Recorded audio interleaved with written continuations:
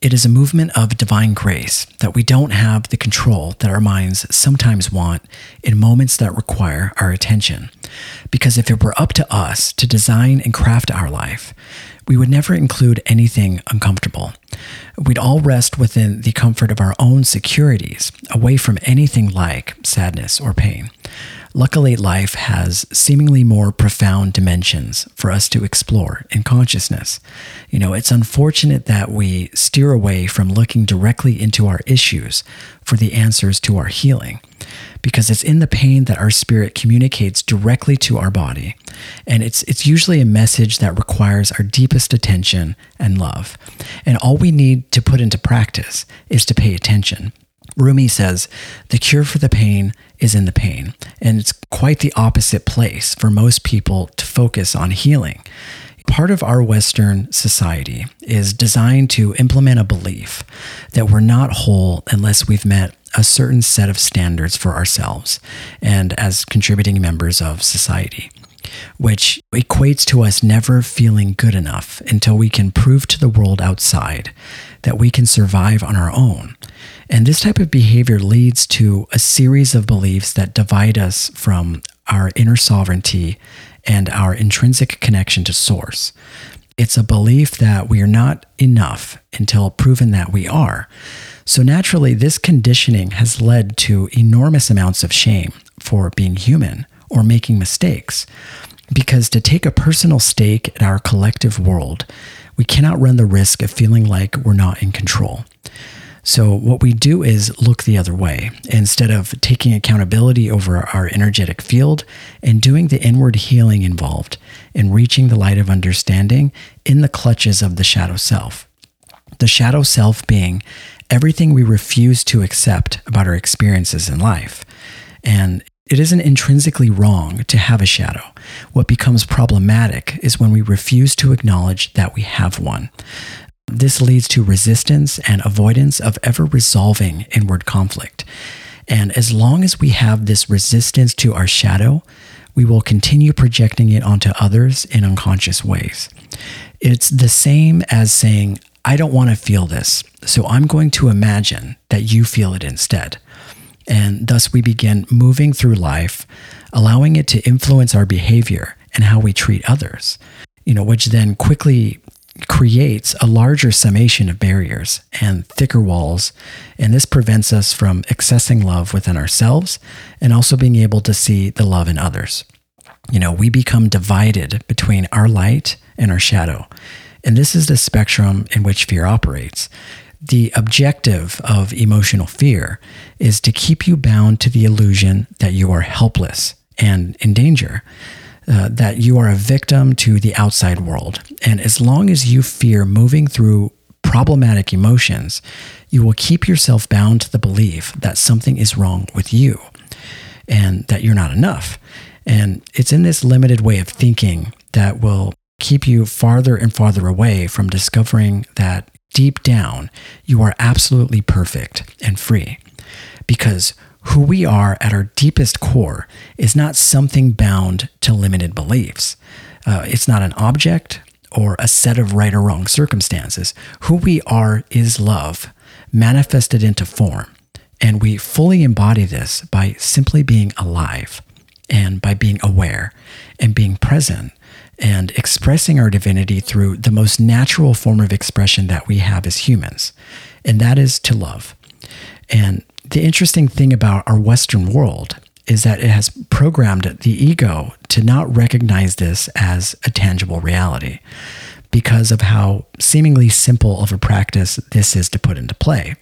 The ego can't fathom something as simple as awareness and love. Because in the space of awareness, there's nothing for it to do.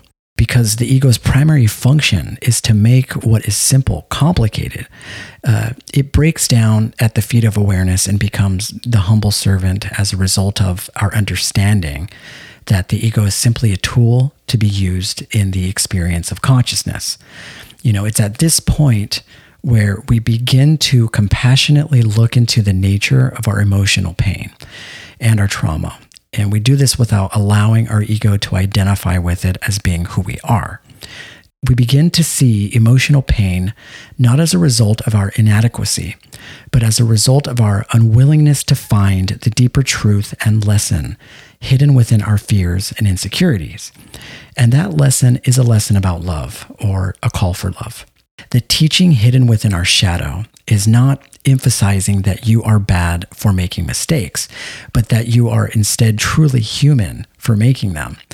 Human meaning that you are a spiritual force moving through our collective world, here to learn everything that you can about the nature of our Creator, and to fully actualize your part in that divine order by learning from every experience that comes into your life. So although emotional pain is the most sincere feeling we may experience in the moment, it's one that we commonly only appreciate in hindsight, but never foresight. We commonly hear people say that they're grateful I experienced that in past tense, in retrospect, after they've already overcome their traumas or their emotional pain. But we never often hear people say that they're grateful for experiencing this in present tense as they're actively experiencing difficulty in their lives. We look back in gratitude, but never present in gratitude. We never thank our challenges for allowing us to feel in moments requiring our deepest attention. It's just as much a blessing to feel sadness as it is to feel happiness, as it's in this spectrum of emotion that we're given the opportunity to see either that which prevents us from experiencing our true selves, or that which allows us to deeply feel our divinity. So when we say yes to feeling every quality of human experience, being that of either happiness or sadness, it is the same as communicating to our body and mind that we are ready for healing. When we say no and we resist feeling hurt, it's the same as communicating to our body and mind that we're not ready to move forward. And the body will react by producing ample amounts of fear in your life because it feels uncertainty as to who the perpetrator is and why it's there. And instead of shining light and understanding in the depths of this experience, ego creates a shadow and begins to convince us that there's something wrong with us. And it will do this through negative emotional impulses and self-talk. Emotion is a direct line of communication between our energetic selves and our physical counterpart. So listen to your hurt and allow it space to explore your awareness. When we begin to be more honest with how we feel, we begin seeing the hurt only requesting a space for compassionate attention. So when we meditate on that which binds our heart, we'll discover a sense of unfoldment in our awareness. We begin to see emotional pain as a call for love, because it's not the feeling of fear that causes us suffering. In fact, fear is a natural neural response that is felt when our spirit communicates the message to our body that we need to pay attention and be alert to what's in our field of awareness so that we can give it the attention, the love, and compassion that every difficult experience deserves, so that we can return to our most natural state and maintain spiritual and emotional equilibrium. So I invite you not to be fearless, but to instead be awareness instead. Because if you're operating from awareness, there's no need to be fearless. Fearless implies that there's something to be fearless of. Because as we mentioned earlier, fear cannot touch that which is divinely perfect. So fearlessness becomes irrelevant. It's only the belief that it can that causes us to fall asleep time and time again.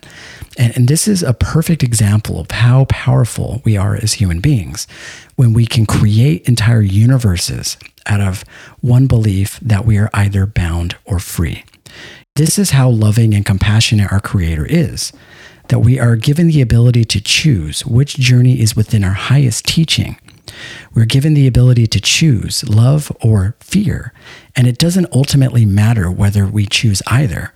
When we begin to see from the perspective of God, it is all leading us back to love one way or another. It's just about how quickly you're willing to get there.